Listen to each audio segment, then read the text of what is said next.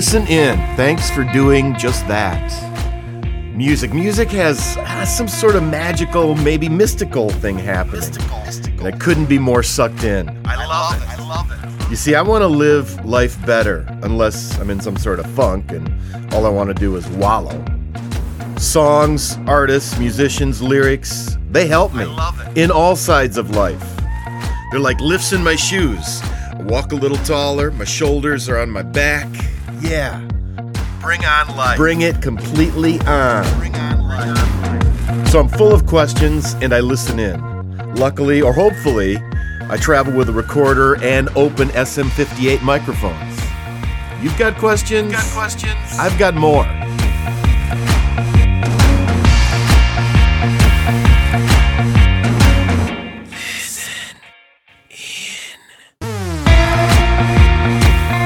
I'm Frank Jenkins. I began listening in with a syndicated radio program, interspersing conversation pieces with songs and subject matter. And now, I just want to offer this fullness, the greatness, the insight directly from rock stars to you this way. I'm not sure if a day goes by since this interview that I haven't thought of it fondly. Andrew McMahon was full of life and thoughts and energy and positiveness that our time with microphones filled me with hope. And that music, no matter how poppy or how cool, can be filled with more purpose than most would give it credit. I so completely loved this conversation with the lead singer and main lyricist for Jack's Mannequin. I mean, can you tell? And I hope you get an inkling. This was recorded in a greenhouse at Frederick Meyer Gardens and Sculpture Park in Grand Rapids, Michigan on August 31st, 2011. All right. Hey, so what do you pay attention to most in your life now? I mean, probably, my home and my career. What I mean? I guess that's got a pretty wide berth there. But I think it's kind of a combination of making sure I'm still making really great art and that I'm inspired and that and that I'm tending to what's important back at home. Every time I get the chance. What makes you want to make great art? Is it because you want to touch other people, or you want to relieve your soul of things that are going on inside your... It's probably more the latter, but followed pretty closely by the former. Yeah, right. I think, for me, since I was really, really young, I mean, even as young as like 6, 7 years old, I had started writing poetry as a means of just talking through my day and whatever. Right. And so I always felt like this instinct to create as a reaction to daily living, and then when I create as a reaction to daily living. Oh, cool. Yeah, I mean, Interesting. And then as I lost a family member when I was 9, and it was the first time I'd ever experienced death in any way, and it had this profound impact on me. And I started to play the piano and sort of sing, and that's where I think I found that early poetry was kind of like, oh, this is it was the kind of precursor to writing songs, and since then it's just been kind of a gut reaction. I think as you do it for a lot of years, sometimes you get into a rut where you think you have to do it because it's a part of your business or a part of your, or for the sole sake of connecting, and so those are the times that get tricky. When the fact that I do this professionally actually can cloud the intention behind why it gets done in the first place. Right. But I think in those moments, especially, I kind of try and make a point to reconnect to why it is that I even started doing it and why it is that I enjoy it. Do you think back and go, wow, I was 9 years old and profoundly affected by death? Yeah. Because I think, I'm just going to say, most 9-year-olds aren't moved by it. They're just like, oh, okay. Yeah, what's on TV? I was very conscious of what it was when it happened. I really cared a lot for it. It was my mother's brother, and I really, he was kind of this figurehead. Like he was the producer of the Jane Fonda workout, and he was one of these big kind of, he was kind of one of these big entertainment industry types, and he was so much fun going over to their house. They had the big screens and the swimming pool, but ultimately he was just this really funny, sweet, amazing dude. And Right. so when he, wasn't, when all of a sudden, like, and I didn't really spend that much time with him, Right. as a kid, Yeah. It was just like we'd go out to California and be like, oh, we get to see Uncle Stu, Right. But I remember when it registered, when it registered that he was gone. Yeah. It just, I think I cried for like a week straight. Is that because you guys were you a religious family? Were you brought up like in a church that said, okay, there's an end to life and you need to, I guess, make peace with your maker or something? I mean, was there something like that, or was it just you're never going to see the guy again? I was definitely raised in a religious family in a sense. My mother was a Catholic. My dad was, I guess at that point, probably agnostic. But I think it was just more that I missed him. Like I just knew that this was a person who I'd, as for the limited time that we spent together, that I really enjoyed and admired, and one of those adults that it was like, wow, that's that's a cool guy. I want to be like that guy, right. And then so I think I just realized, and it affected my family really deeply too. So I think, we sort of, there was a lot of grief over it. Yeah, I had a friend of mine commit suicide in high school, and I don't know, maybe it's just my protective element inside of me that every time somebody has died close to me now, it's like they just sort of moved away. Right. And I think I'm going to see him again. And now that doesn't mean that I think there's a awesome heaven out there and all that stuff, although I kind of hope there is, of course. Right. But I still feel like I can talk to him or at least communicate, even though I don't know if that's the spirit world in me or the spirit world that's out there and amongst all of us. Well, I'd say later in life, and granted I've been lucky not to have lost too many people too close to me in my later years here so far. But I think I have a little bit more of a realistic grasp on life and death, especially considering just, my brief brush with it, I suppose. Yeah. Did you then think, wow, I might end up seeing my Uncle Stu? Truthfully, not really.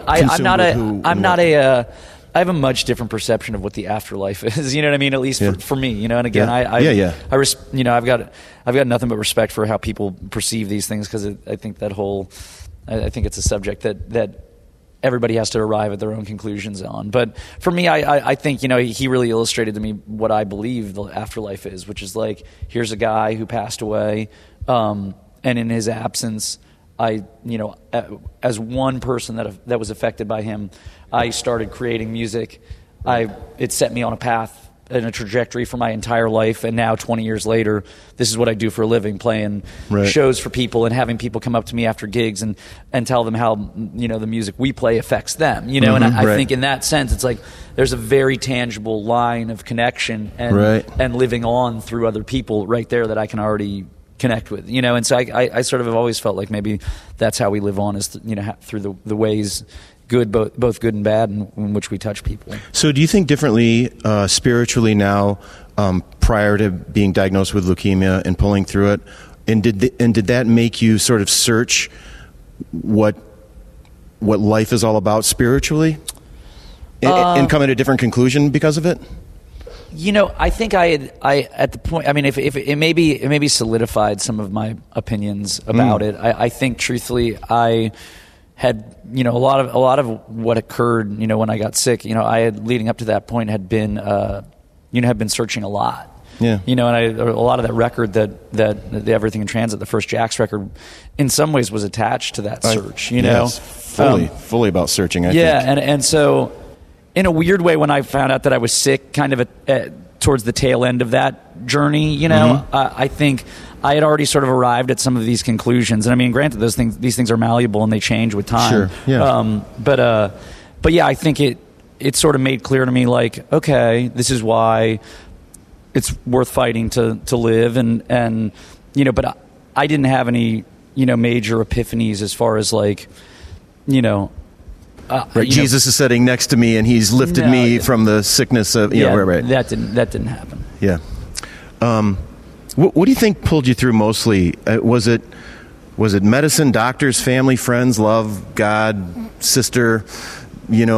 All of the above, really. Yeah. You know what I mean? It was a very peaceful time in my life, surprisingly. I think people are always shocked to hear that, but I think when you come close to something like that, you realize that there's only one thing to do, which is to survive. And so all of a sudden, all these other things, the elements of, will my record do well, and what's the next song, and you know what I mean? All that stuff just all sort that of superficial stuff. All that stuff just falls away so quickly, That's sort of a good thing, isn't it? It was beautiful. I mean, I think that my biggest struggle with cancer was when I got better, and when a lot of that piece disappeared, and then sort of set me back on the road to find it again. Wow. and which is it's I struggle to explain that to people because I think a lot of people are shocked when they hear it, but yeah, I think in that sense, it's like I was very open to the world around me, and there was a lot of love coming my way, and there were a lot of people pulling for me, and I had doctors who cared and wanted to get me better, and I had this transplant for my sister, and my parents stepped up in a way that I just was like so moved, and my girlfriend, but future wife at the time, everybody just rallied, and I think in that sense, it was a group effort. I also wondered if maybe making the documentary gave you purpose to, maybe extra purpose. You know what I mean? It's like, I have a project here I need to finish on the good side of it. Well, I mean, I think, strangely, though, the documentary was really not even a thought in the time that it was being filmed. It was really just a video journal, I mean, I had filmed, the previous 9 months I had filmed, well, I guess, probably it was like November I got that camera. So, about 6 months leading up to being sick, I was filming every day of my life all day long. Right. Right. It became your own personal long form Twitter. Twitter feed. Yeah, it was my. But it was. I wasn't really giving out the footage per se. It was just this thing, and it was like I knew for whatever reason I was going through this really serious transition, and I wanted to have it locked, even if it was on a bunch of tapes in a drawer, which ultimately it was. At least I knew it was there, and I had documented it. Yep.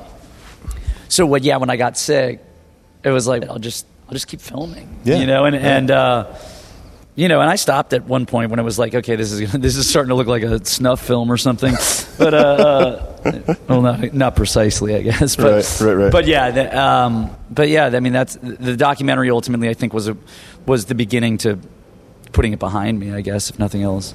Do you think you had to get sick to kind of get your priorities straight? I do. I think It's kind of a weird thing to say, isn't it? But no, I do, and I don't think I did for a while. Yeah. I think I regressed almost immediately after being well enough to party and drink and have fun again. I really sort of. So you were the heart attack victim right back into burgers. Pretty much. Really? Yeah. I mean, it's it's something I it was taking a little while to admit to. You know what I mean? Because I think it was always lined with this knowledge that I wasn't necessarily going in the right direction. But yeah, I sort of reverted almost immediately. I mean, I said it with pride at the time, but I took my last cyclosporin anti-rejection medication with a shot of Jägermeister. Wow. And I think those next few years became pretty tricky. Well, was it sort of a big FU to cancer and go, you know what, I'm gonna live exactly the way I want to live? I think what it was this. I really resented the fact that eventually that upon my sort of right at the end of my road, it's like I had felt such a sense of purpose when I was making everything in transit. I had felt such a sense of like, I know what I'm doing. I'm out here alone, kind of figuring this out, but I'm making my way back, to my girl who I was separated from at the time, and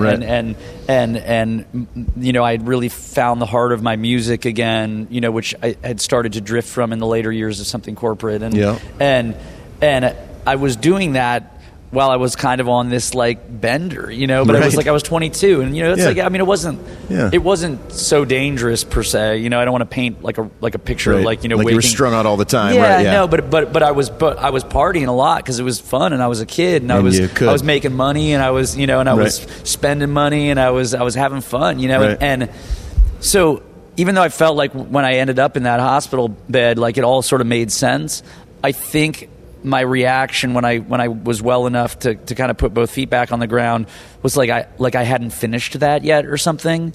And it took me, it really until the last year or two to realize, like, it's because I wasn't the way I was going to finish that was going to be in a hospital room for another reason, probably. Right. And I think I think I figured that out. It took me like I said, the few years of recovery and doing the Glass Passenger and all that before I sort of last summer kind of smacked myself around a little bit and woke up and I was like, okay, dude, you're going to be 30 soon and you've got a lot of good things going on. Like there's, you don't need to black out every night to, make a point of that, I guess. I thought a really cool song off of Everything in Transit was Holiday from Real. Oh, yeah. And I wonder if you were writing that from trying to let go of sort of that you knew you were living in the superficiality. Yeah. Right? And trying to let go of all the busyness that sort of stuck you in that area. I just thought it was interesting. I mean, Holiday message. Holiday was really this, it was sort of the, it was the impetus to that record. It was the thing where I woke up one day and I was like, I'm going to assume this new identity, right. not out of not a false identity, but like almost like there was this thing that had been repressed in me somehow. Interesting. And all of a sudden I was waking up to it or something. And it's certainly an escapist kind of love song, in a lot of senses. But I think it also foreshadowed the reality that it was a holiday. Yeah. And it couldn't go on forever. Well, and I think maybe that's why you wrote I'm Ready too, right? Because probably. Right, it almost dovetails right into it for me, you know what I mean? You're in that confusing sort of life that's going on, you got to turn it around. Yeah, all those songs were like sort of the precursor to what happened. I recorded I'm Ready and I recorded Holiday from Real and Bruised sort of before I had made or at least written them, before I had kind of decided to disconnect from everything. Okay. And that was, I'm Ready was, my life has become a boring pop song and everyone's singing along. It's like... so you're really searching for meaning, full tilt, aren't you? Yeah, that was that record. That whole thing was just, I think that's what all these records have been about. I think that one, managed, I think, in a lot of senses to strike a really great balance between sort of the difficulty of that, but musically it was sort of this manic kind of happy sounding thing, which I think made all of that struggle seem fun, and at that moment it was kind manically happy. I like that idea, right? Yeah, because, it was definitely the thing at that point. Right. Why do you think so many people connect with the mixtape? I think because it was really focused and it was really true. I was able to. I think at that point I had been separated from my girlfriend at the time, and I think there's a lot of color and texture and visual attached back to something, sort of an emotion that's a little more abstract. It's like, this feeling of like loss, and I want to be with you, but there's something that keeps us apart, but it didn't stop me from going by your house that day, or it didn't stop you from breaking into mine to get something. You know what I mean? Like I think like a lot of the songs on that record, there was a really strong visual attached to the emotion behind it, and I think it made it easy for people to just sort of, one, put themselves in my shoes, but two, feel what it's like to be in those shoes. Because I'm sure these are things that exactly. If you're 13, you've probably experienced. Do you think you have a different definition of love now? I think I have a little bit more of a understanding of it, maybe. I think I've started to learn the differences between this idea of falling in love and the idea of being in love. Mm-hmm. And I think that's a point that truthfully really is kind of the centerpiece of what People and Things is about. It's sort of that, whether it says it exactly. I think that's kind of what the search on this record was about, and it did help me to define love in my life for sure. I love the idea in My Racing Thoughts off Yeah. of people and things, because I think we're all kind of messed up. It's Yeah. kind of where you go, but we need that partner in life that we can lean on when we need to, or to shake us around when we need to be shaken. Yeah, and I think in which case, like Racing Thoughts is definitely Yes. about just Right. that. I think so much of my life in the past 6 years has been confused. You know what I mean? I in a word, and not in a bad way. It's been awesome. I mean, Right. it's like I've lived a lot in the last 5 or 6 years. You know what I mean? And I've learned a lot. The awesome confusion. Yeah, Wow, But that's I cool. think that there's also there was an element to this record that it was like, I don't want to go.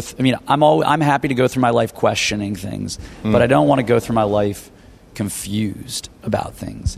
And I think there was so much caught up for me in this idea of how do you write about this more refined, but in a sense rawer version of love. One that that really allows you to sort of explore if you choose to. Right. And I think with a song like Racing Thoughts and songs like Television, and I kind of decided, well, you know what? Everybody talks about love from this place of like, I'm falling in love or I'm falling out of love. But it seems like there's a lot fewer songs that talk about the work. You know what I mean? And that talk Right, about I totally know. and that talk about what it's like to really fight for love. Right.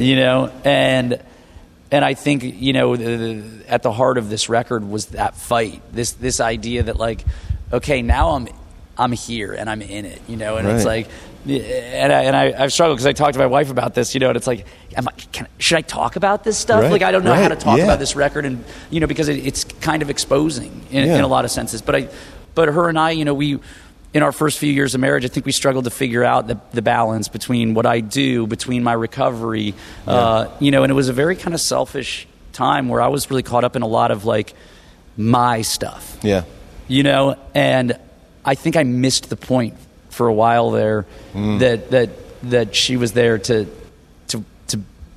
help me. Yeah, to with my share life stuff, with, right? To share life with, yeah. And it made our first few years pretty rough, and I mean, Yeah. there was always happiness in there, but it was always kind of like, not to say teetering on the brink of falling apart, but just teetering on the brink of a fight or or an argument or some sort of misplaced anxiety Yeah. for my part. Yeah. And I think I really wanted to be honest about that in this record, because I got the feeling as I started to talk to my friends who, were in similar situations, like that this is a transition that a lot of people struggle to strike the balance, Yeah, my wife has said many times that the falling in love part is fun. It's great. Yeah. That chase is, you like to be chased and blah blah blah. But this work of love, kind of is. It is beautiful, but it is work. Yeah, no, and it can be hard, and it's funny, if you don't choose to strap in for it, like things fall apart really I agree. quickly, and I was always there, but I think I've always thrived on drama, it's been whether it's been placed in front of me or I've invented it, and you got to find a way, I think, when in life to live without that sometimes, and in a lot of senses, I think the challenge to me on this record was like, how do I talk about these things, and when it's done, ultimately end up in a place where my feet, both feet are on the ground, and I'm in the middle of my art, and I'm creating regularly, and I'm inspired regularly, and how do I source inspiration where it's not all about drama? And I think that's the mission that I've been on, and I feel like I'm standing there, as a result, and I'm pretty happy about that. So we're in the midst of this beautiful Meyer Garden back room with all the plants. We're in a greenhouse. It's definitely it's my first interview in a greenhouse, and it's kind of cool. man, yeah. It is sweet. How about that huge plant right there? I know, right? Is that the coolest thing? Yeah, it's pretty amazing. It's like, could I have one of those in my yard? Yeah. I wonder if it can. I wonder if it can live in a yard. Maybe you I could think live in your yard in I have California. those. Yeah, I have those in my yard. Actually, do you? Oh, not okay. that big. Yeah. I think it might. It's not an agave. I'm not sure what it is, but it's a desert. I think it's a desert plant, though. So I think Yeah. it can live just about anywhere. Yeah, it's sweet. Where are you going with Release Me? Because that's, I think it's about the pressures in life and of life, but we must let those things go Right. to live life. Right. It's such it feels paradoxical, but it can work. Yeah, I think along the way on this album, there were some roadblocks in the business world and in the and just in getting along with people in my life. There were a couple of touch and go moments. My whole goal with this album was like we're Passenger. There was so much of that on Passenger that it really just created a lot of false starts on that record, and a lot of that record was made under duress. My goal with Release Me was not with Release Me, with this record in general was to not place the creative in the center of some storm, and so there were moments on this record that I think I had to kind of like where the tension just built so in such a frantic way that it was like I got to the end of it and it was like the record was supposed to be done in January and now I'm back in the studio, I'm working more, right. And it's like, and it was great. It was the best thing that could have happened to the record. But there was certainly a moment where I was like, I am done with this. You know, and I believe in it. I'm ready for it to be done. And Release Me was kind of that, like, just the building up of all of these months of the things that build up when you're creating something that has kind of a high stake attached to it. Right. And a lot of that was literal. I mean, it's a lot of it's figurative too, but there is a literal, like, just please, like, I'm at this moment is past. I'm ready to move forward. Yeah, my fuse is set. I'm pressing go. I love that. Yeah, sort of. And that was the deal. It was like and there was there's always pressure from the record company at the end of an album to do another song. I feel like that's like something they teach you in A&R 101. When the band turns in the record, always make sure you ask them to do one more song. And I understand why, because a lot of times the best songs come out of that pressure-filled moment. Totally. Right. Yeah. But when it happened again on this one, I was just like, all right, here we go. And so I'll play the game. Actually, you should just be holding a couple songs right in the back seat, and you go, oh yeah, I'll go back and work on those, and you just go home and take a nap and go, here they are. But I'm always down for that challenge, because I think a lot of times the writing assignment stuff can really lead to like a sort of stream of consciousness that like that can pan out really well. No, I've talked with a lot of people. I mean, Ed Roland, I'm thinking of specifically here. Yeah. It's just like he'd take the record back to Atlantic for Collective Soul, and they'd go, we don't hear the hit, or we don't hear this, or we don't hear that, and it's like, okay, goes back and he's just, I don't even know what that song's about. All I know is I had to write it. Yeah. It's that kind of weird pressure that makes art. Well, yeah, I think there's a lot of good art made under pressure, you know, and I think frankly the major label game is in a lot of ways about surviving under pressure. There's no question about it. It's not pointing a finger at the labels by any means. Right. It's what we all sign up for. But when you have a huge company looking to somehow continue to survive because your art survives, it can create a dynamic that can be scary for creativity, and I think a lot of people buckle under that pressure. Hey, the song Amy, I want to jump to that to kind of jump over television. Yeah. But I think I love when people write about loneliness, because I think there's a lot of it out there. Yeah, I agree. And I think that's where you're going down on that road for somebody. Yeah, it was one of these songs I wrote. I wrote that song and People Running in Nashville with my buddy Matt Thiessen from Relient K. Yeah, I love Matt. Yeah, and it started. We went out the night before. Matt's definitely been like an old friend of my, like from the party days, on the Warped Tour and stuff, and us, going out in 08 and having a lot of fun, and we had talked a lot about getting together and just seeing what happened if we tried to write some songs. Sure.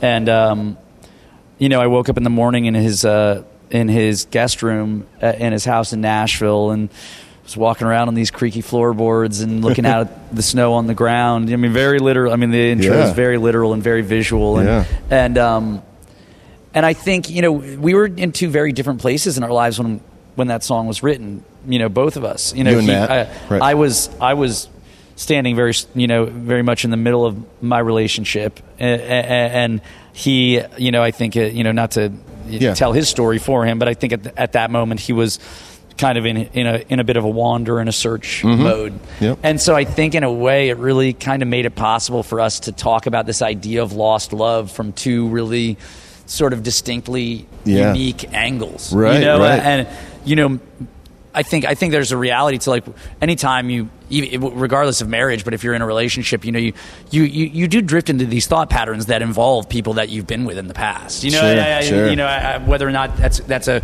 smart thing for me to admit or not, it's true. You know, and anybody who says otherwise is a liar. Right. You know, and I think we wanted to talk about that idea of this intangible, you know, this intangible thing, this love that's out there in the distance, and you know you're never going to see them again, and you know that's never going to be a part of your world again. Right.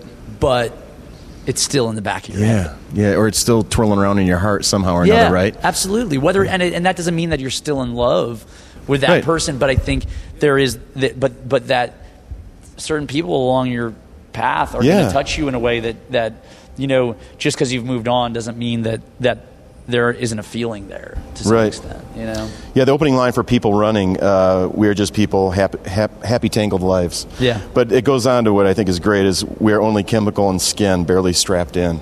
For this air-conditioned drive. Dude, that is great stuff. Well, part of that was, my cousin, he and I are really close, and he's sort of one of my sources for great art and inspiration, and he was reading me excerpts out of Herman Miller's Air Conditioned Nightmare, which is a very kind of critical look at America. I think, really? I want to say the 60s maybe. He was an expat that came back. It could have been actually earlier than that even.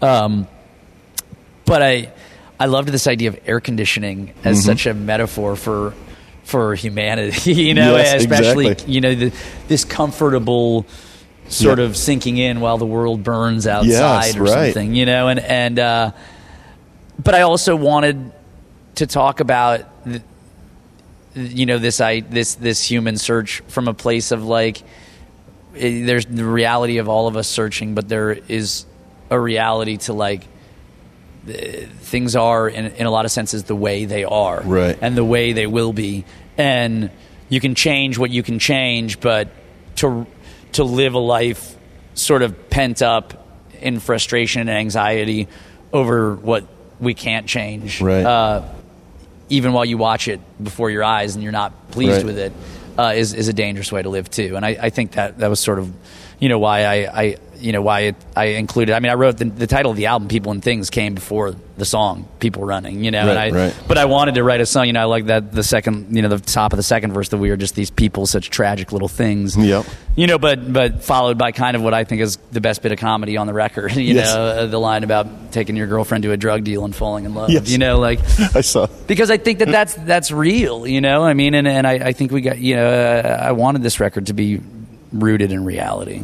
Well, you know, I found a piece from the, you know, we're just people running around and I'm in no hurry to figure it out. Yeah. Because there's a part of me that's this tortured guy still trying to, I want to figure all this stuff out, and don't you know, don't paint it black. I want to see everything, you know, but I mean, my dad died when he was in his 80s, and he didn't figure it all out. No. So I don't know if your Uncle Stu did or anybody has really. I don't think anybody does. I think that, you know, I think the people who get closest, you can almost spot them in a crowd because they just look a little bit better off than the rest of us, you know? Somebody who's really comfortable in their shoes, you know what I mean? I think the people who understand it best are the people who know what fight's worth fighting and know which ones to let go of, you know? Yeah, wow. I really do. And I struggle with that every day. Sure. But my best days are the ones where I can, you know, smile at some of the wackiness of what goes on in this world and try and let it happen and do my best to at least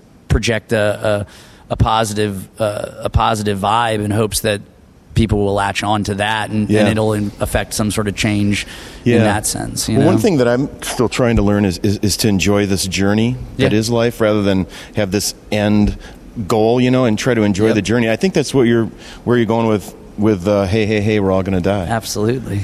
Is we've got to pay attention, if you will, right? Yeah, with that song, it's like, that was an old holdout from The Glass Passenger, but I didn't finish it until after I saw the lyric completed was in there. the record, you know? But I sort of love the idea of just as starkly as humanly possible telling the story of what led up, the days leading up to when I got sick, and because there's been this grand obsession over that period of time in my life, and so when I wrote it, it was like, this is what happened.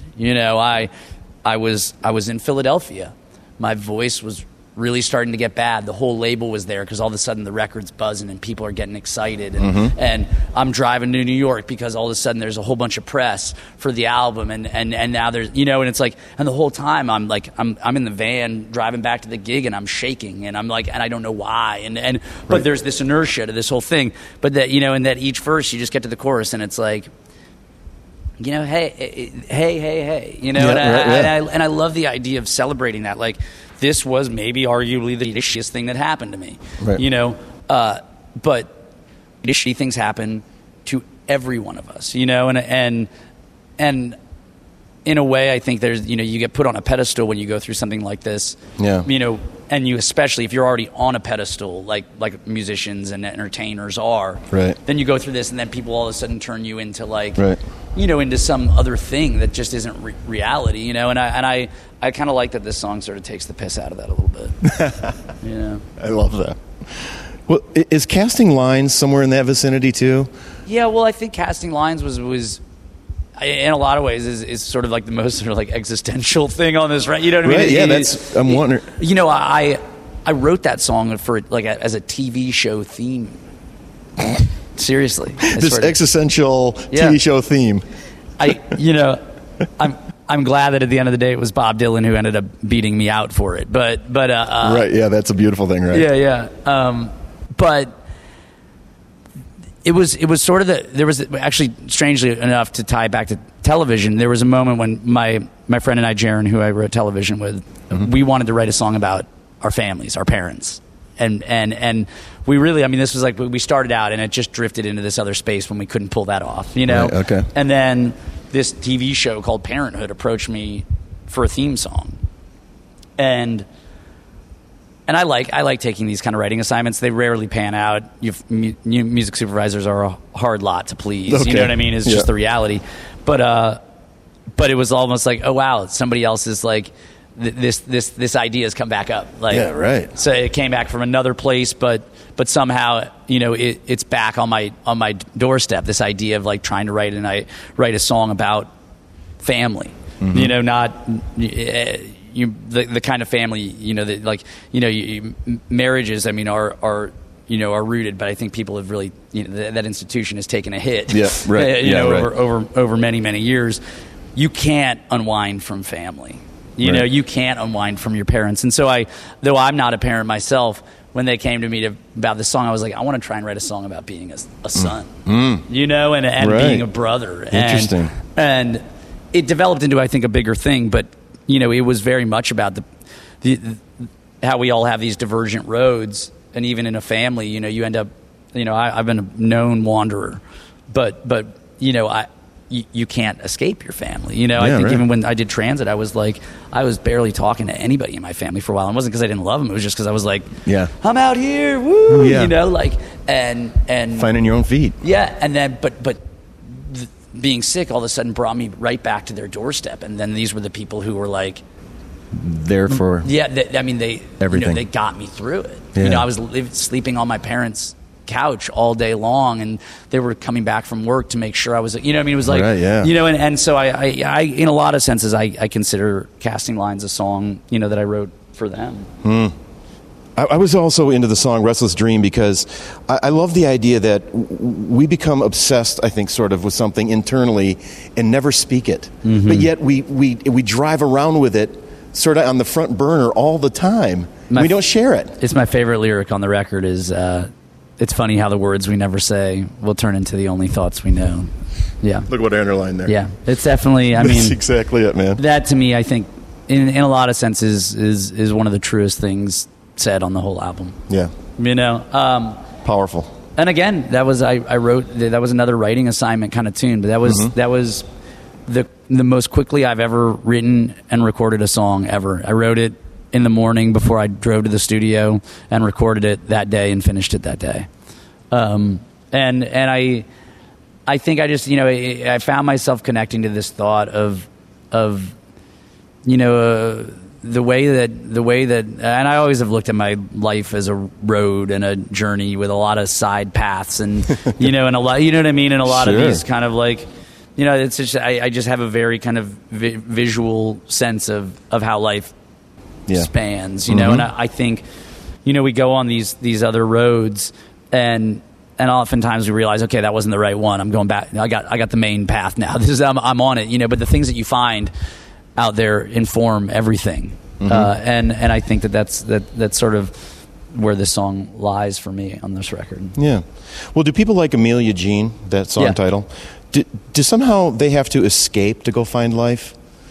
Yeah. I mean, they just can't find it where they're at. Yeah. And I mean, it's always out there. Yeah. It's weird. It's like the Amelia Jean, is very much like in a way, a reference, back to my wife, I mean, ultimately, like the beginnings of those words were like found in a bar in Richmond, after I had driven, 9 or so days across the country, very much with the permission of my wife, I had gotten in my car. I was going to go to Vegas for a couple of days, and my best friend was living in Vegas at the time, and this was during Passenger, and at that point, nobody, I thought the record was finished. I thought Passenger was finished, and I started playing it for the record company, and they didn't agree. And I had at that point, I had an A&R guy, a label president, and another label president, and all of them had differing opinions on where the record stood. and I was, I had gotten up to like, nearly $100,000 in the hole of my own money, paying to make this music because they didn't support it at the time. Right. Wow. And I was just I was a mess, and I was like, I've just got to go. I'm gonna go pick up a keyboard in Vegas. I'm gonna sit in my buddy's house and just write some songs and just get out of Los Angeles.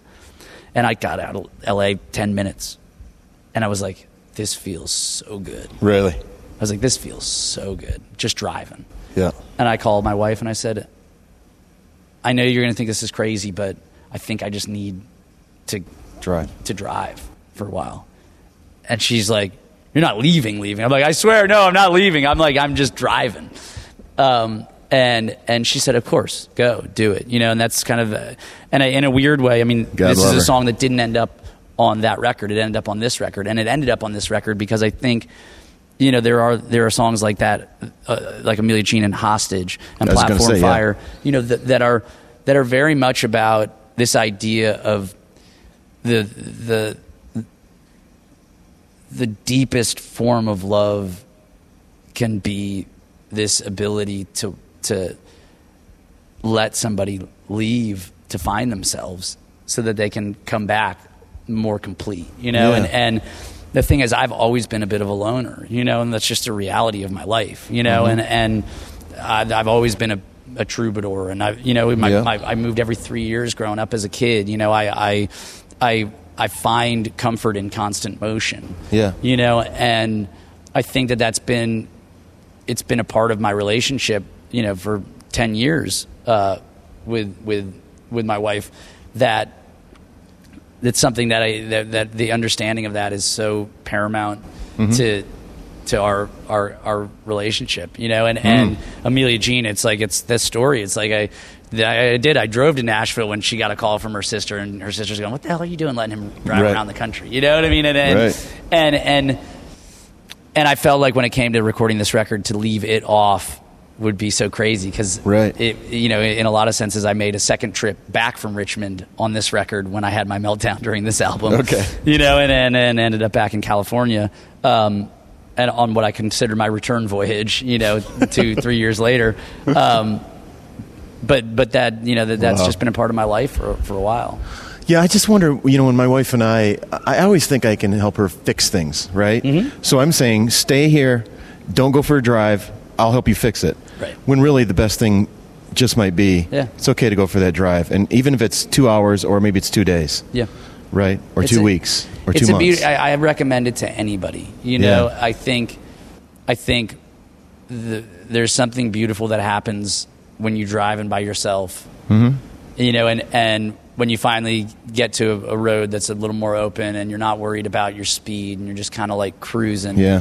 Well, at least for me, it's like... It's almost meditative, isn't it? It's totally meditative. It is my purest form of meditation is driving. Really? Wow. Absolutely. And but I think, there's a thing where people are afraid to be alone, and I think we find ourselves buried in technology and buried in so many things these days that make it easy to be distracted. But I've found that in a world with constant sort of stimulus, that the most stimulated I am is when I turn all of that shit off and get in a car and drive, and all of a sudden I feel like the truth kind of just fans out before me, and truthfully, on both of these albums, the last 2 albums, Glass Passenger and People and Things, this moment of turning the phone off and leaving the computer at home and getting in the car and driving for days have really informed the process. Yeah, I'm afraid, like Into the Wild would be, a little too attractive. You know what I mean? Yeah, I mean, yeah. For me, it's like I'm so tethered, and I love people so much, right? It's how I reset. It's almost how I reset myself. That's interesting. That's cool. But I don't think I'd ever be in the Alaska wild by myself for too long. Yeah, I think too long is the problem, right? And even the end line of the movie, right, is it's better if we share things or whatever it was. Yeah. I mean, there is something about sharing this space. Yeah. Well, there's a difference between searching for something and becoming a recluse or something. Yeah, right. I think they're two very different things. Are you seeing your own life from a distance in Platform Fire? From a distance. That's an interesting question. Yeah. That's. I mean, I like that. I think. Yeah. I mean, I think it is. It is sort of a very holistic view of my world. Mm-hmm. So in that sense, I guess you could say it's from a distance.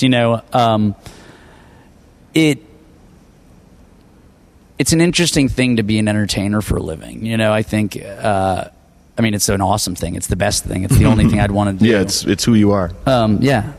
But it certainly changes the way you live. And I think it also, it creates at times a disconnect from other people because you see yourself as different or something from time to time. And I think in a sense, this song was started maybe as as some sort of expository statement about that, and ultimately, like everything, kind of you realize along the way that it may be a different lifestyle, but that we all do the tightrope walk in our day-to-day lives, right? And that's why I think it made it feel okay to talk about this and not feel indulgent or look at me on the stage kind of thing, because I think the last line is really appropriate. It's, I'm a man on a wire and you're talking me through. Where I think is that like juxtaposed against all these other lines about you're here for the view that are a little bit more indulged and whatever. But I think, it tells a pretty honest story about, there are nights where I'm up there and I feel unhinged and I weightless, sort of and I always manage, I think, to keep it together for the most part, but that's also because there is this vision of home that in a sense, every night I go out there and do it. It's what I love to do, but it's a part of my road home too, and I think the fact that touring is found its way into my life the way it has, it's like it's such a metaphor for my life. This idea of the wander and the return, it's constant. Just Jacoby from Papa Roach just said we're just hunters and gatherers. We go out, we hunt and gather, and we go back home. And I can see that. That was an interesting scenario too, right?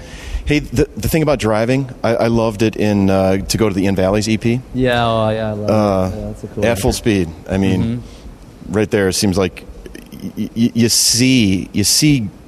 I see. Maybe you see what you want, but you're out there searching for it too, and not knowing exactly what it is. But it's around you, or it's in you, or whatever. You know, it sums up a lot of Passenger for me. That song. Yeah. You know, I wish I had found a bigger home for it. You know, I wish I wish I had played it more when it came out. Yeah, people but will find it.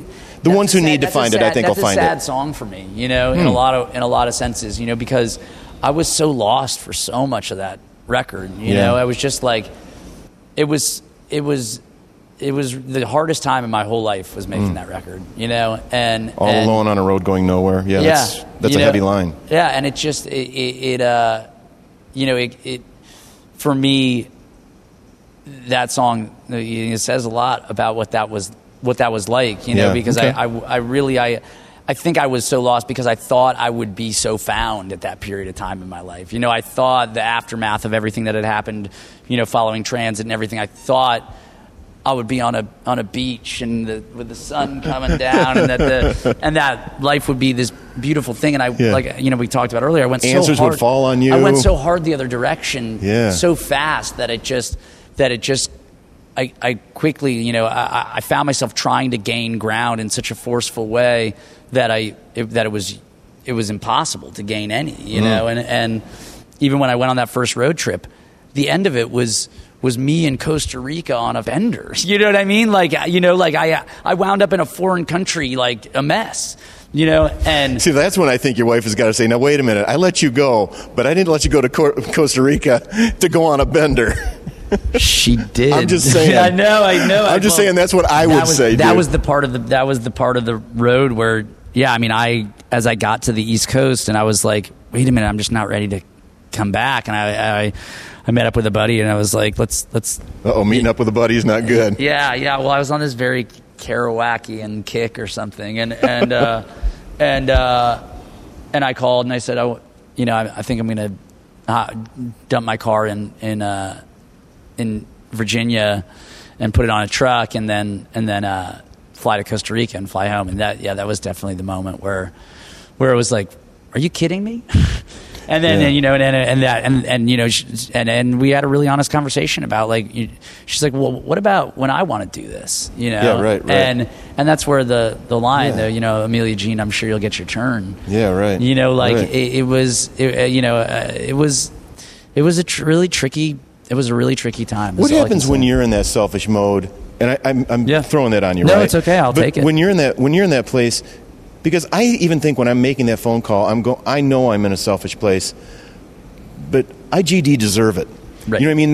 That's it kind of masks everything that I think that I'm supposed to share with somebody that I love is my own selfishness for the sake of, I'm an artist. I got to do this. You got to get yours. Yeah, right. You know, and I don't. Yeah, it's fair or unfair. I don't know what. It's a fine line, you know. Right. And I think art is creation can be a selfish enterprise. Yeah, right. You know, I think, you know, it results in a serious sense of giving. You know, when things are complete. But when you make things for a living, it's very easy to get caught up in your own space. And I'm not really proud of a lot of the selfishness that came out of that period of time in my life. I'm not at all, to be honest. You know, and I think this record was sort of a reckoning of that. I think People and Things was me waking up to sort of I think the element of that was really unhealthy and wrong, and sort of trying to put that down in a place and say, okay, like, you know, in a weird way, I think People and Things is very much about that period of time in my life. Yeah. You know, and playing catch up, you know, because there was so much I didn't talk about then because I was so caught up in my recovery and my thing in this selfish sort of moment, or handling a moment that shouldn't have been selfishly, I guess. Yeah, I wonder. But, you know, but I you know, you at some point you have to forgive yourself for things, you know, and I think, you know, in that sense, this album is kind of a love letter, in the same way that Transit was. It's a deeper, sort of different kind of love letter, but it's very much, trying to say, okay, this is how this all began, but like, I like that Casting Lines is the last song on this record, because it says, like, for all this wreckage and for all of the carnage along the way, like, we do come home, and I think a lot of this record was about the completion of that journey that started with Transit, and it was a selfish journey. I'm proud of a lot of it, but it certainly put me on a road alone and on a lot of days. Yeah, I think I feel in the song Cell Phone. Yeah, I think I feel a lot of that pent up frustration about life. Yeah, in that, right? We mean, even talk about, I'm slave to the wires, or I know I'm not alone in a world full of vampires and stuff, but I can see when all that feels like it's all around you and surrounding you. Mm-hmm. I got to go to Costa Rica right now because I got to get the hell away.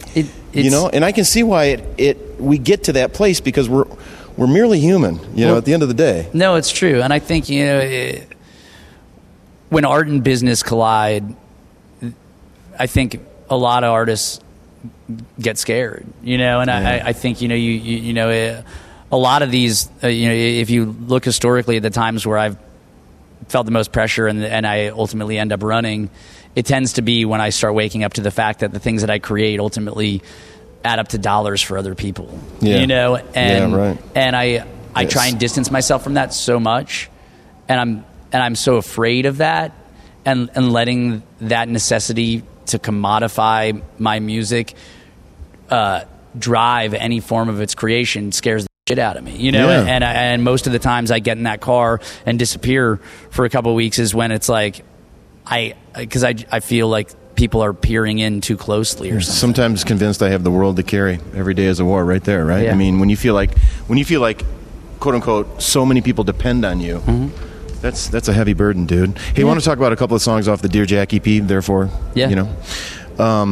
I guess that title track, right? Really, you're writing to the younger kid that you knew that had leukemia, right? Yeah.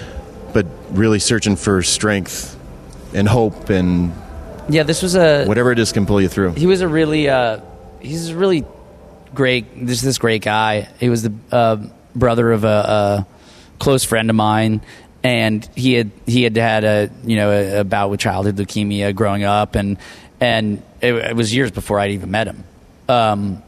And when I met him, I was in high school, and he was probably in elementary or middle school. Wow. And I was really close friends with his sister. And I think God knows what happens when a kid is subjected to the high dose chemotherapies and radiations and all the things that go along, and how that affects their process of growing up and learning it. Your first memories being in a hospital, fighting for your life, and all those things. Are it's pretty intense. And I wrote it for him when I think he was going through a little bit of a rough patch in his life, and I had always felt really close to him. He was. I never really had a little brother. I was the youngest of 5. And so I had sort of always looked at him as a little brother. And so when he was struggling a little bit, I wrote that song for him.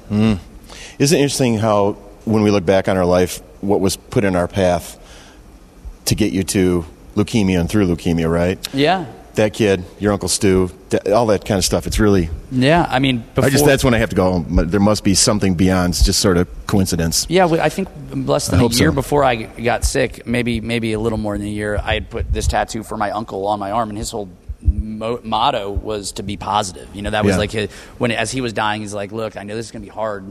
And he had a videotape of himself, on his deathbed, telling people, you need to be positive. This is going to be hard, but all I want my legacy to be is a legacy of positivity. And I had that tattooed on my arm facing me. Wow, and love that. When they installed the first wire into my arm... You haven't put it there? That's just where they had to put it. That's so beautiful, isn't it? Right through the words, be positive. Again. It's so right on, isn't it? So any fights with your sister since... No. Have you been all thankful and grateful for, obviously, she gave so much too for you, but I wonder, when you say you go back out on benders and stuff, does all of life get back to, well, I think, you're pissing me off in this area of life, and it's like, wait a minute, I saved your life. So I go to there, Katie, kind of that thing. Yeah, my sister and I, grew up together, and we were really close growing up. You know, we went through a lot of stuff together as young people. You know, and you know, she's got all her own battles too. You know what I mean? And yeah, don't we all? Yeah, no, and that's the thing. And I mean, I wrote that song for her, you know, when she was dealing with something, you know, and then I finished it for her because I'd written it and I really liked it and thought about recording it, but never really finished it. And then all of a sudden I got sick, and then all of a sudden now she's the match. Right. You know, this serendipitous, insane, like, right. Could not have the odds Right, more right. stacked against that being a potential reality.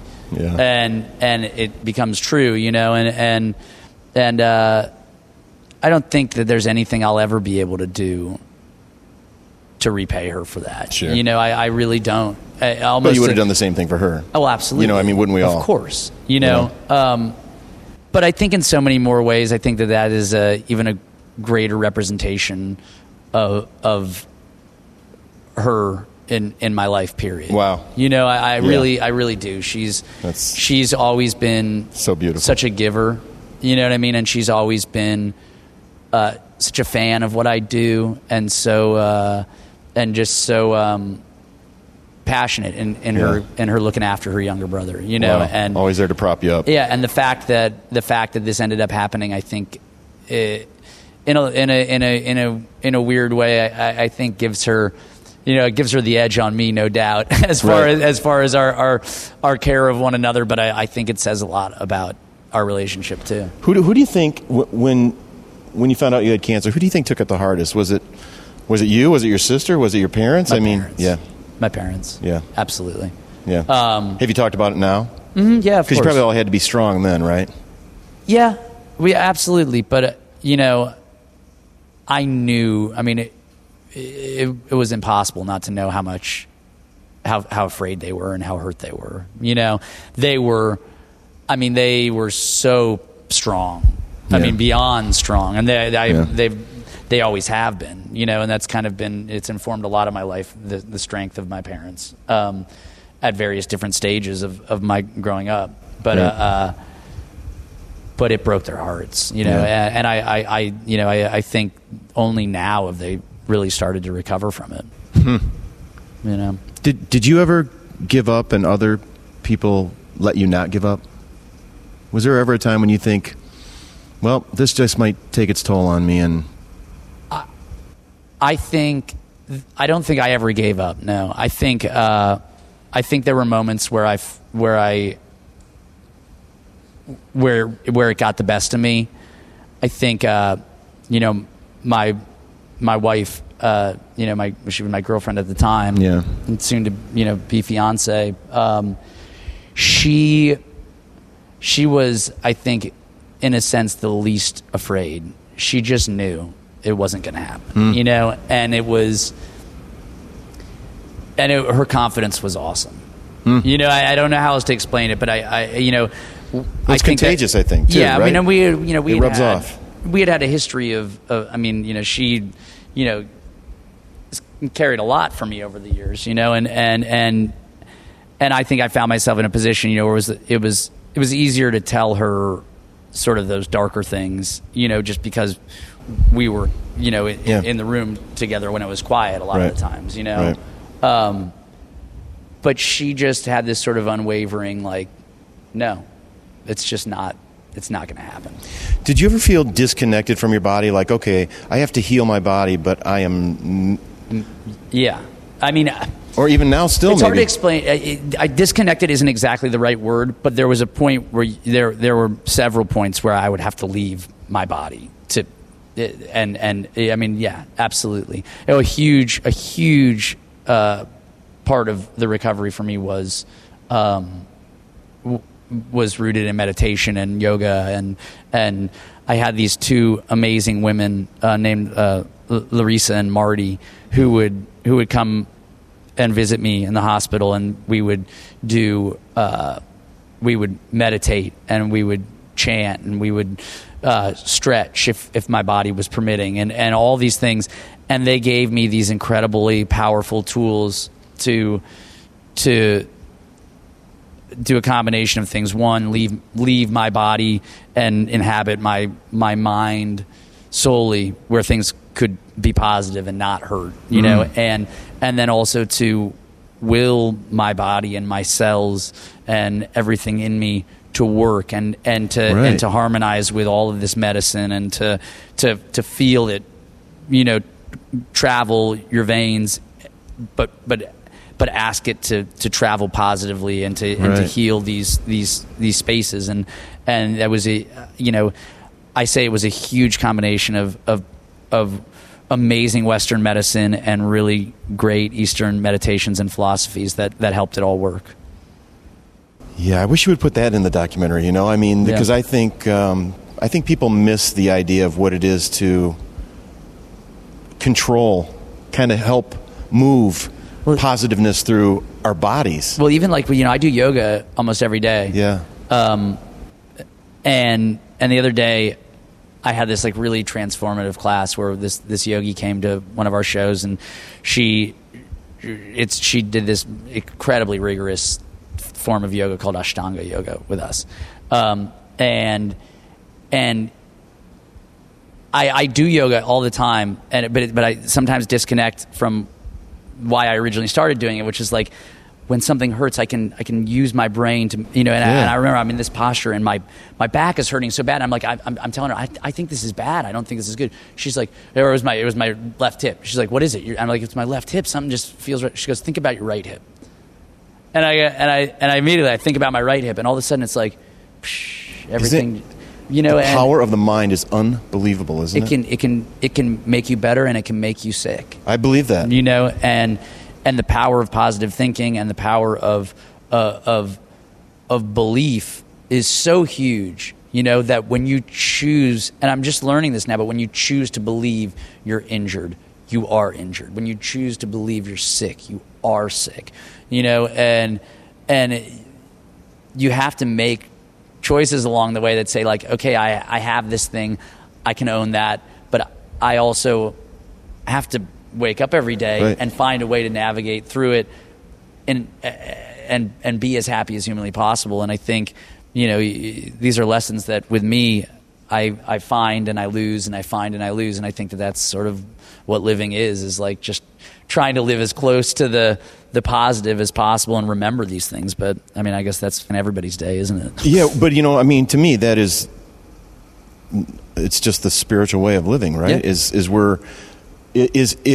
I guess I think when I'm weak, I try to say, okay, if there's a spirit out there, God or whatever, bring me back to positive mode. Yeah. And there are other times when I know I'm there and I just want to elevate it. Yeah. You know, I want to stand up on the piano and just scream at the top of my lungs. You know? But I'm sure there are times too when you're sitting there and something hurts and you indulge it, and I do too. I mean, you know, you just sit there and you go, oh God, like, man, I broke my toe and now I feel that in my knee and I mean, like just in a very physical way, like, and I, you know, you have these things that you carry with you that you just believe are your limitations, and I think, you know, a lot of figuring out life is figuring out how to work with those and try and blast past them if possible, I guess. Well, and it's still, I mean, I even think about it like when I'm watching, say, a basketball game on TV and I see somebody spraying their ankle. I mean, just rank it, right? It's amazing. And my entire body goes, ah!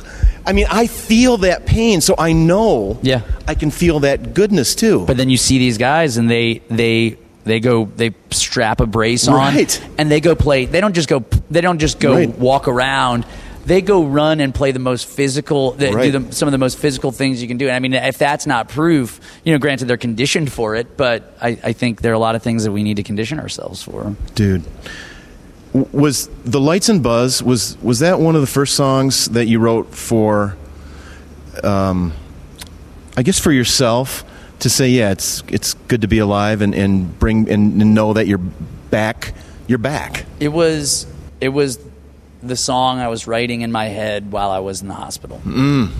I'm making plans not to make plans while I'm here. By the way, fantastic line. Yeah, I had that melody, that's Christmas in California, and it's hard to ignore that feels like summer all the time. Yeah. That was very much, you know, it was hard to write, but I had that little melody and those lyrics in my head. And when I came back to stay with my parents at their house, I want to say, God, I feel like it might have even been.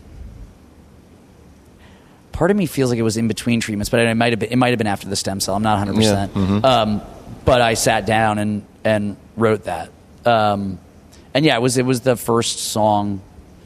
It was the first song I wrote after receiving my treatment. I wrote Diane in the hospital the day after I was, in New York City, like in the very beginning. Wow. Yeah, Diane the Skyscraper from that Dear Jackie Baby with Lights and Buzz was the first thing after I'd gotten treatment. And when did you decide you were going to do the Dear Jack Foundation? Was that shortly after too, or was it a? It sort of a group decided people? for me. I don't really know how else to explain it. I mean, it was. I guess when did you really start it? Did you start like it 06. 2 days later? Or Yeah, it was like 06. It was it was a couple years later. Yeah, no, I mean it was like probably right at the right at the if you guys, Right. I found out in May of 05, and No, so it that's was probably right, at the 05. beginning of 06 that it started becoming a thing. And we did these walks for Leukemia Lymphoma Society, the first thing, and had a lot of kids doing these homespun projects. So it was around 06 that we started taking contributions and finding charities and organizations that were doing good work for people with cancer, and that was kind of where it came from. And how do you raise money for it? Do you? Through shows. We did Okay. it one of the first tours back. We donated all the money back to the Okay. foundation. And we're doing an annual show now. Oh, which nice. started last year. We'll do it again this year in November at With the El Rey. with other bands and Yeah, stuff. yeah. This year it looks like we're going to have a bunch of friends out with us. I think Nice. Nate from Fun and the Format Yep. is going to come out, and then who else is coming? The Academy guys are going to make an those appearance guys. as well, and so that's been the thing. I'm extremely motivated on this subject of young adult cancer, just like people from 15 to 39. So you would not even as young as you'd think when you say young Right, adults, but yeah. this is this classification in the medical research world of young adults that have not seen an improvement in their survival rates in 30 years. Really? 30 years. You're talking about when you first graduate from high school, college, get married, Yeah. have kids, get your first gig, Yeah. Yeah. prime of your life. And these are the people that are being the least researched in a lot of senses, because there are a lot of difficulties that go along with researching people in this stage of their lives. Right. And there are also less instances of cancers for a lot of these age Right. brackets. Right. So we're trying to find a partner. I'm trying to find a hospital or an organization that will raise the flag, because more and more you run into people when you talk about this subject that medical research is like, it's just so hard to do Yeah. for these people, and it's like Right. there's a 94% cure rate, I think, for ALL, which is the cancer that I had. But if you're the age that I had when you got it, it's more like a 50%, if Really? not less. Yeah. And there just aren't therapies that are crafted specifically for this age bracket, and there need to be, because this is Yeah. an important time of life. Well, it makes me crazy too that there's so much cancer research. Really, there is a ton. There is tons. But there's still people out there developing the next controller for Xbox that has a blower on it, so my hands don't sweat. And I'm thinking, you have all this talent. Right. Do we really need a new controller that makes my hands less sweaty while I'm playing? Well, maybe. I don't know. I mean, Right. I know, but that's where I come. Where's our priorities in the world? I That's file all I'm that under saying. the category of people running. You know what I mean? Yes. But I think there's a reality that medical research happens because wealthy people step up and say, well, we hear your call. Yep. We have dollars. We're going to fund this. I mean, that's the reality. I mean, there's always public dollars. There's Yep. all these things, but there's a reason that that there are certain causes that just people end up making progress with it. And it's Right. because they become hot buttons, and you can go out and you can rally these people. So I mean, truthfully, my goal is to find a combination of really motivated people and a source of people that have funds and want to make a difference to kind of get behind us and say, we're not going to let young adults be this understudied and undertreated and undertaken care of group of humanity, because Right. this is such an important time Sure. in their lives. Like, we are going to find therapies that work for them, you know. And I think it's time to do it. Do you still ever wake up? That's the way to phrase the question. Do you still ever wake up? I do. Well, good deal. Thank you for waking up Thank every day. God. But do you wake up every day, and if you have an ache, you kind of go, "Hope that's not cancer"? No, never. You're done with that. Never.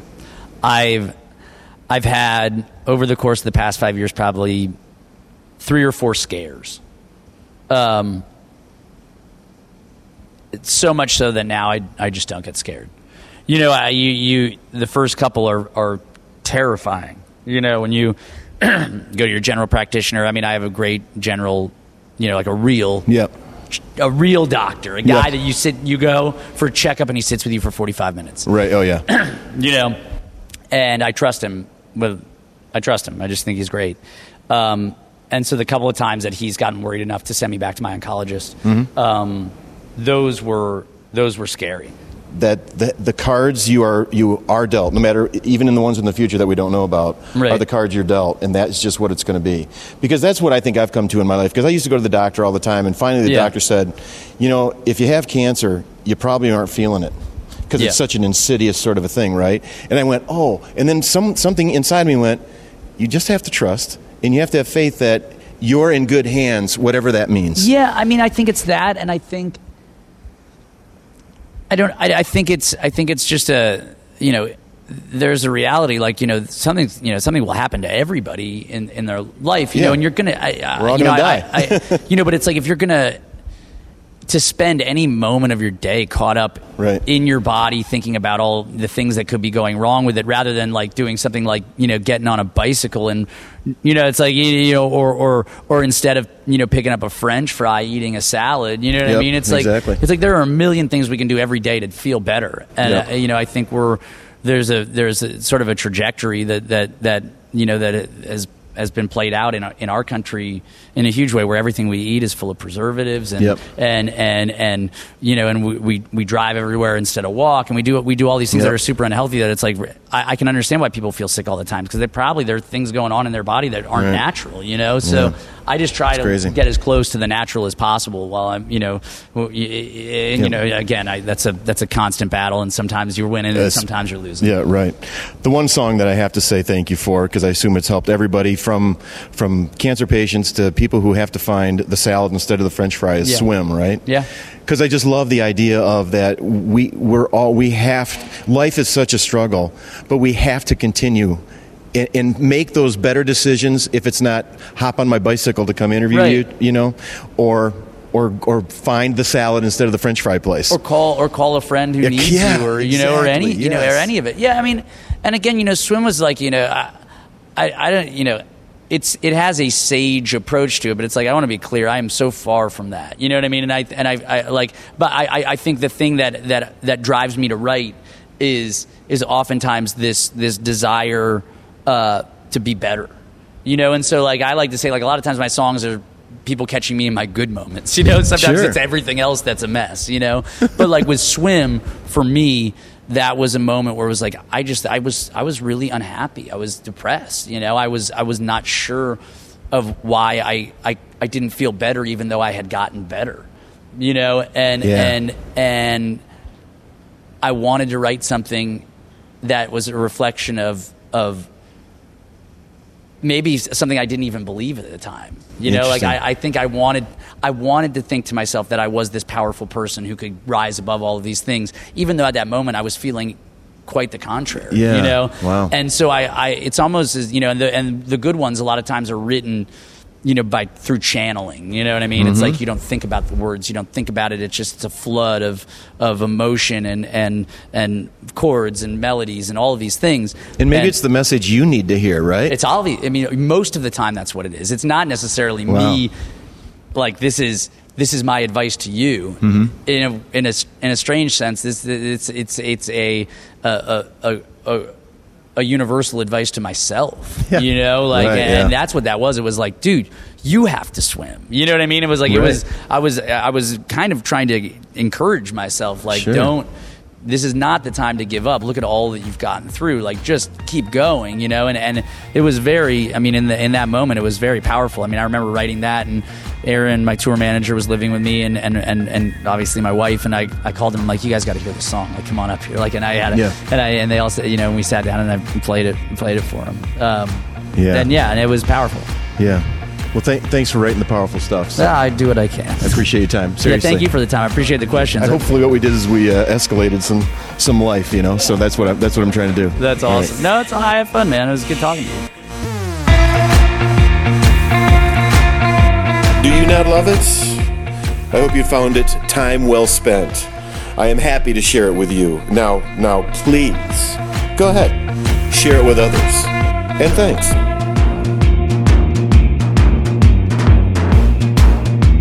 Thank you for reals.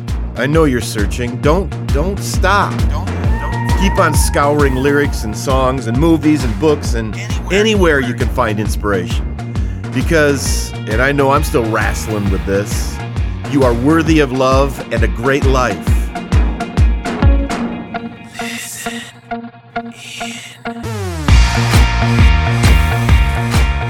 Give and get. Listen in and share the goodness. I sign off sincerely, Frank Jenks, questioner, interviewer, searcher, hoper.